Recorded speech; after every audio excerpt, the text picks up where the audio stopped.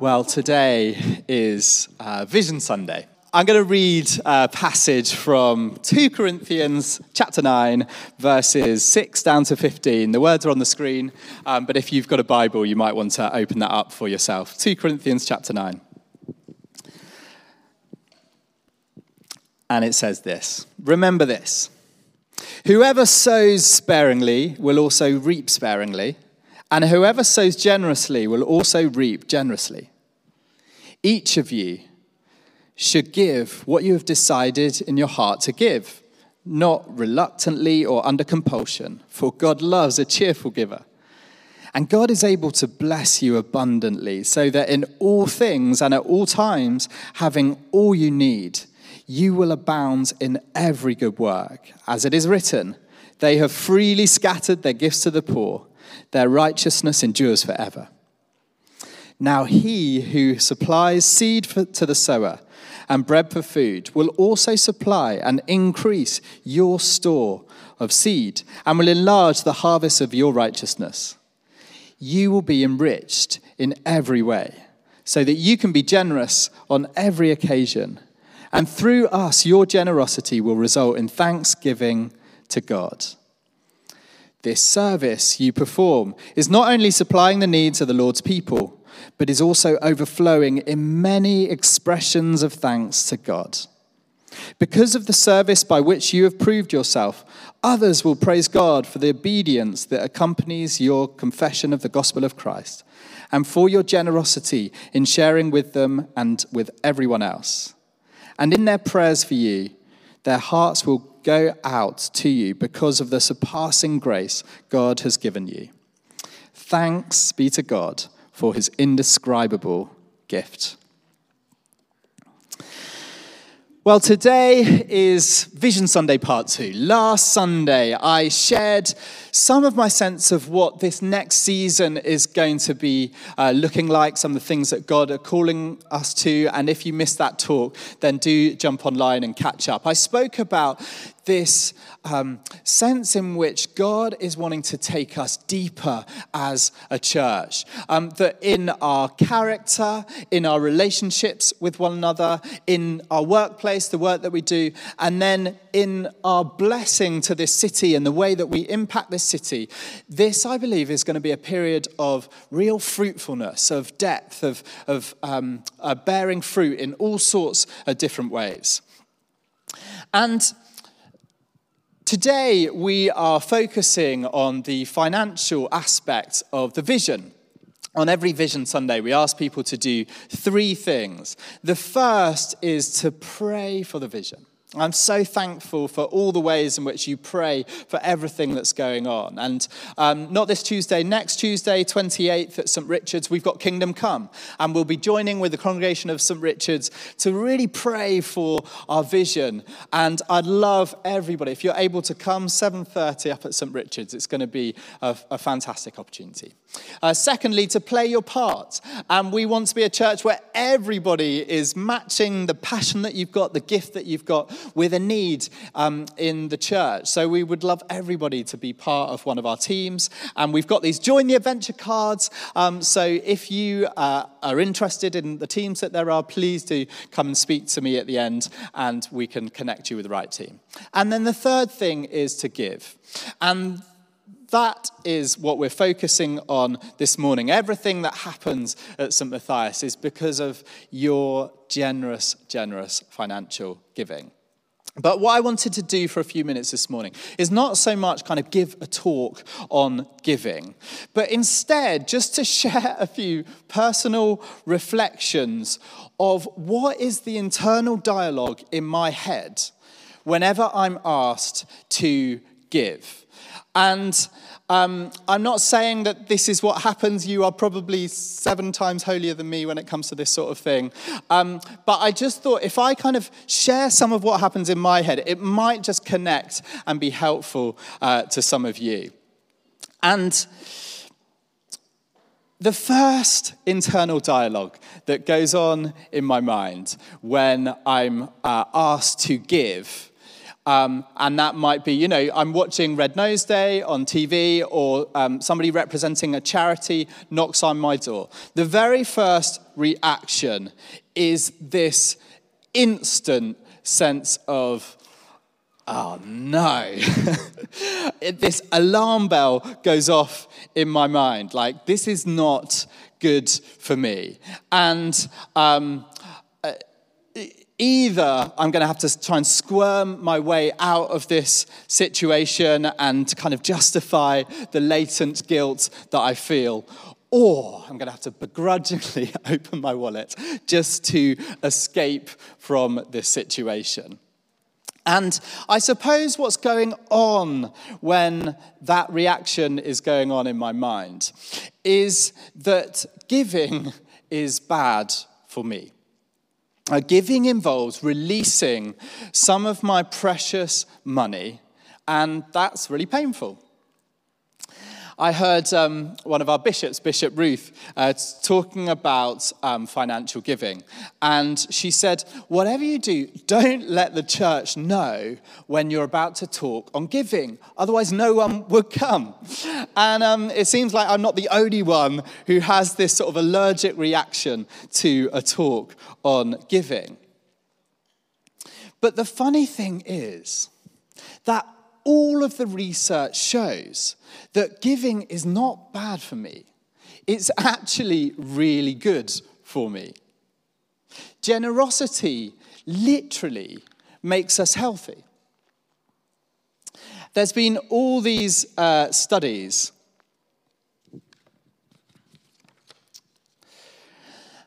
that giving triggers all the feel-good chemicals like endorphins, dopamine, oxytocin, and this is true across economic lines, across cultural lines. One study found that generosity actually reduces blood pressure, and as much as both medicine and exercise, which is incredible. And it's not just blood pressure. Generosity lowers the risk of dementia, reduces anxiety and depression, and chronic pain management. Professor Stephen Post of Brook University said, if you were somehow able to package this into a compound, you would be a billionaire overnight. So it turns out that Jesus is right. It really is better to give than to receive. And maybe I should see giving as more like going to the gym. I've got to get over that pain barrier of feeling like, oh my goodness, this is awkward and this is going to hurt. But once I get over it, then I get to reap all these benefits. I remember the first time that I decided to tithe. Tithing is where Jesus talks about it in Matthew's Gospel, where you set aside the first 10% of all of your income to give away. And for Christians, this is kind of like the baseline of giving. And I remember thinking, I was actually an intern in London, and I was earning about £7,000 a year. And so I did the maths and worked out what 10% of that was, and was like, oh my goodness, it's really expensive to live in young London as a young person, and this is. I remember hitting the go button on the standing order and thinking my life is about to end. And then I was incredibly surprised at what happened. It had this amazingly positive effect because it felt really subversive. Like money didn't have such a strong hold on me that I was literally having to put my faith in God. And also that London at the time, it wasn't a place that I was just going to come and sort of take from, that I was actually investing in, having a stake in, like putting my money into causes that I really believed in. We read Paul's words to the church in Corinth from verse 7. God loves a cheerful giver. The Greek word for cheerful is hilaros, from which we get the word hilarious. Giving is supposed to be one of the most fun, energizing things that we do. And that's the first internal dialogue. The second, and this is especially true when I'm thinking about giving to the church, is, oh my goodness, the church needs me to step up. And I've got to say, this one is particularly powerful for me. Like, I love this church, I love the things that we're doing, the impact that we're making in the city. But when I hear that the church needs money, it's like, oh, that feels like a burden. I suppose I'm going to have to do my bit towards this. And this kind of thinking can lead to a real heaviness around giving. Because, well, if I don't step up and put my hand in my pocket, well, that leaky roof ain't going to fix itself, will it? And so there's this instant sense of burden and heaviness. But then I just have to step back a moment and think about the implication of this, because I'm basically saying that God really needs me. Really? Like, the God who created the universe is short of cash. Is that really what we're saying here? But what if my giving is not about what God needs from me? I mean, ultimately, everything is God's. What if my giving is not about what God needs, but what I need? When Jesus spoke about giving, I'm going to put these words on the screen. He said this: "Do not store up for yourselves treasures on earth, where moth and vermin destroy and where thieves break in and steal. But store up for yourselves treasures in heaven, where moth and vermin do not destroy and where thieves do not break in and steal." He's saying there's basically two ways that you can live your life. You can go after possessions, but if you attach your heart to your possessions, then ultimately you're going to end up constantly disappointed and cynical, because all of your possessions are vulnerable to getting old, to breaking, to being stolen, and none of this stuff lasts. Or you can store up treasures in heaven. You can invest in things that are going to last. And there are two things which last. The first is your relationship with God. And the second is your relationships with other people. If you invest in these two things, love God with passion and love people on purpose, and everything that we do at St. Matthias and St. Richard's, it hangs on these two priorities. That's why as a church we budget £1,500 every month just on food for the food bank. Because in doing so, we're attaching our heart to those people in our community who can't afford to feed themselves. That the food is an open hand of friendship and relationship. So I don't give because God needs me to give. I give because it's healthy for my heart. I give because my heart needs to be attached not to things that are passing away, but to things that are going to go on into eternity. My third internal dialogue when it comes to giving, and maybe you can relate to this one, it's basically just this: well, I'm not well off. And shouldn't it be other people that do the giving? Now, every one of us is in a different set of circumstances. Let me tell you mine. And again, this is a bit embarrassing, but this is the internal dialogue in my head. I say, well, we don't own a house, which is fine because I live in this wonderful church accommodation.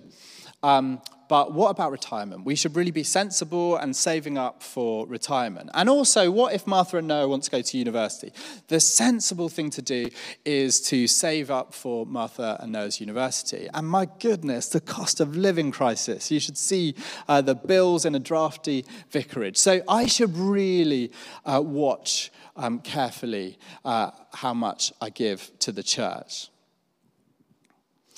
I wonder what your internal dialogue is. One of the strong assumptions that I make when thinking about giving is, I am not rich. Of course, I'm well aware of the tragic truth that there are a number of people in our community that are in real poverty. But there are also many, many people who are way better off than me. Maybe they should be the ones to give. But the truth is, I need to challenge this dialogue in my mind because it is simply not true. The truth is, I am actually rich. I'm not talking about the fact that we live in the sixth richest country in the world and one of the kind of wealthiest parts of that country, although that is, of course, true. The point here is actually a much deeper one. Think about the Apostle Paul. He was certainly not financially rich. In fact, we know that he lived much of his life in poverty. He went through periods of time without food. And yet, Paul saw himself as rich. And he considered the Corinthians, of which he was writing this letter, that they were rich too, which is incredible since some of them were actually slaves. But he writes this, and again, the words are on the screen there. You have been made rich in every way, so that you can be generous on every occasion. What's he talking about here? You've been made rich in every way. Well, the previous chapter, and again, the words are going to be on the screen, 2 Corinthians chapter 8, verse 9. And Paul wrote this. For you know the grace of our Lord Jesus Christ, that though he was rich, yet for your sake he became poor, so that through his poverty you might become rich. This is really critical to understanding generosity. Paul is talking about Jesus who left the riches of heaven to be born into poverty, to live as a homeless person, to die as a criminal. But through his poverty, I become rich. Through his coming down, I'm lifted up. And through Jesus' poverty, I get to live this life of abundance, abundant forgiveness, abundant grace, abundant purpose, abundant joy, and abundant hope. Through Jesus' poverty, I can step right into the presence of God whenever I choose and experience his love and his power multiple times a day. And Paul ends this section by saying, thanks be to God for his indescribable gift. Imagine receiving a gift that is so off the chart generous that you don't actually have the words to describe it. It's indescribable. And this indescribable gift that Paul refers to is Jesus. And the more you and I comprehend Jesus as the indescribable gift of our life, the more that true sacrificial generosity will just flow out from us all of the time. And it's really true that if I think of myself as poor, then I'm really going to struggle to give. It will be like Paul said, grudging and awkward. But if I truly believe that through Jesus I've been made rich in every way, then that's when my giving starts to become really generous. And what's at play here, honestly, if I was just talking about kind of giving to the church, that would be really boring. It's way bigger than that. What's at stake is us becoming open-handed, generous in every single part of our lives. It's the most attractive thing when you see it in other people. So today we're going to do something a little bit different in that I've not set, as we often do, and there's nothing wrong with it, but I've not set like a giving target as a gift day, because the problem with a target is that it's kind of like the church, me, I suppose, trying to control what God might want to do. But I really like it where Paul says that you should give what you've decided in your heart to give, not reluctantly or under compulsion. And therefore, the target shouldn't be set by what I think or our treasurer thinks, but instead by what God thinks. And we're going to have an opportunity for you to just pray and say, all right, Lord, how much do you want me to give? What do you want me to give? And there are two ways in which we give to St. Matthias. The first way is through regular giving, and I'm so thankful for many of you who tithe and give on that monthly basis. It just enables us to plan. And you might already be regularly giving. You might this morning want to just ask God, is that the right amount? Do you want me to increase that amount or reduce that amount? That's the regular giving. And then secondly, we'd love to give a one-off donation. And again, that might just be something for you to pray about. Is there a kind of one-off donation that you want to give to church? So in a moment, we're going to have an opportunity to give. But firstly, we're going to do something even more important than that, which is we're going to have an opportunity to worship. And this really is the most critical part of giving.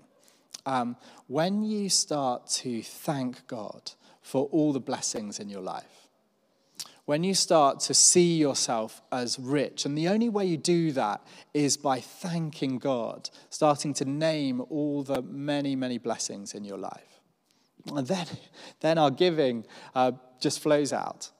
So should we stand together, and we're going to worship, and I'm going to ask Angus and the team to come and lead us in song. And what I'd love to invite you to do during this song is just to be thanking God, to be worshiping, to be bringing your thanks to God. And this might be the most important thing that you do this morning.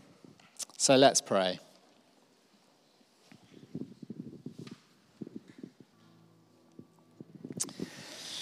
Oh, Lord God, we just want to take this opportunity to bring to mind there's so many things that we're thankful for.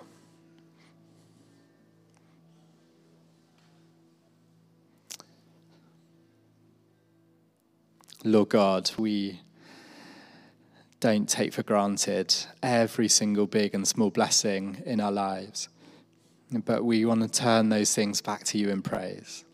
We thank you that every single thing we have is a gift from you. And Lord, I pray that as we worship you now, that you would receive our thanks and our praise as we just fix our focus on you. In Jesus' name,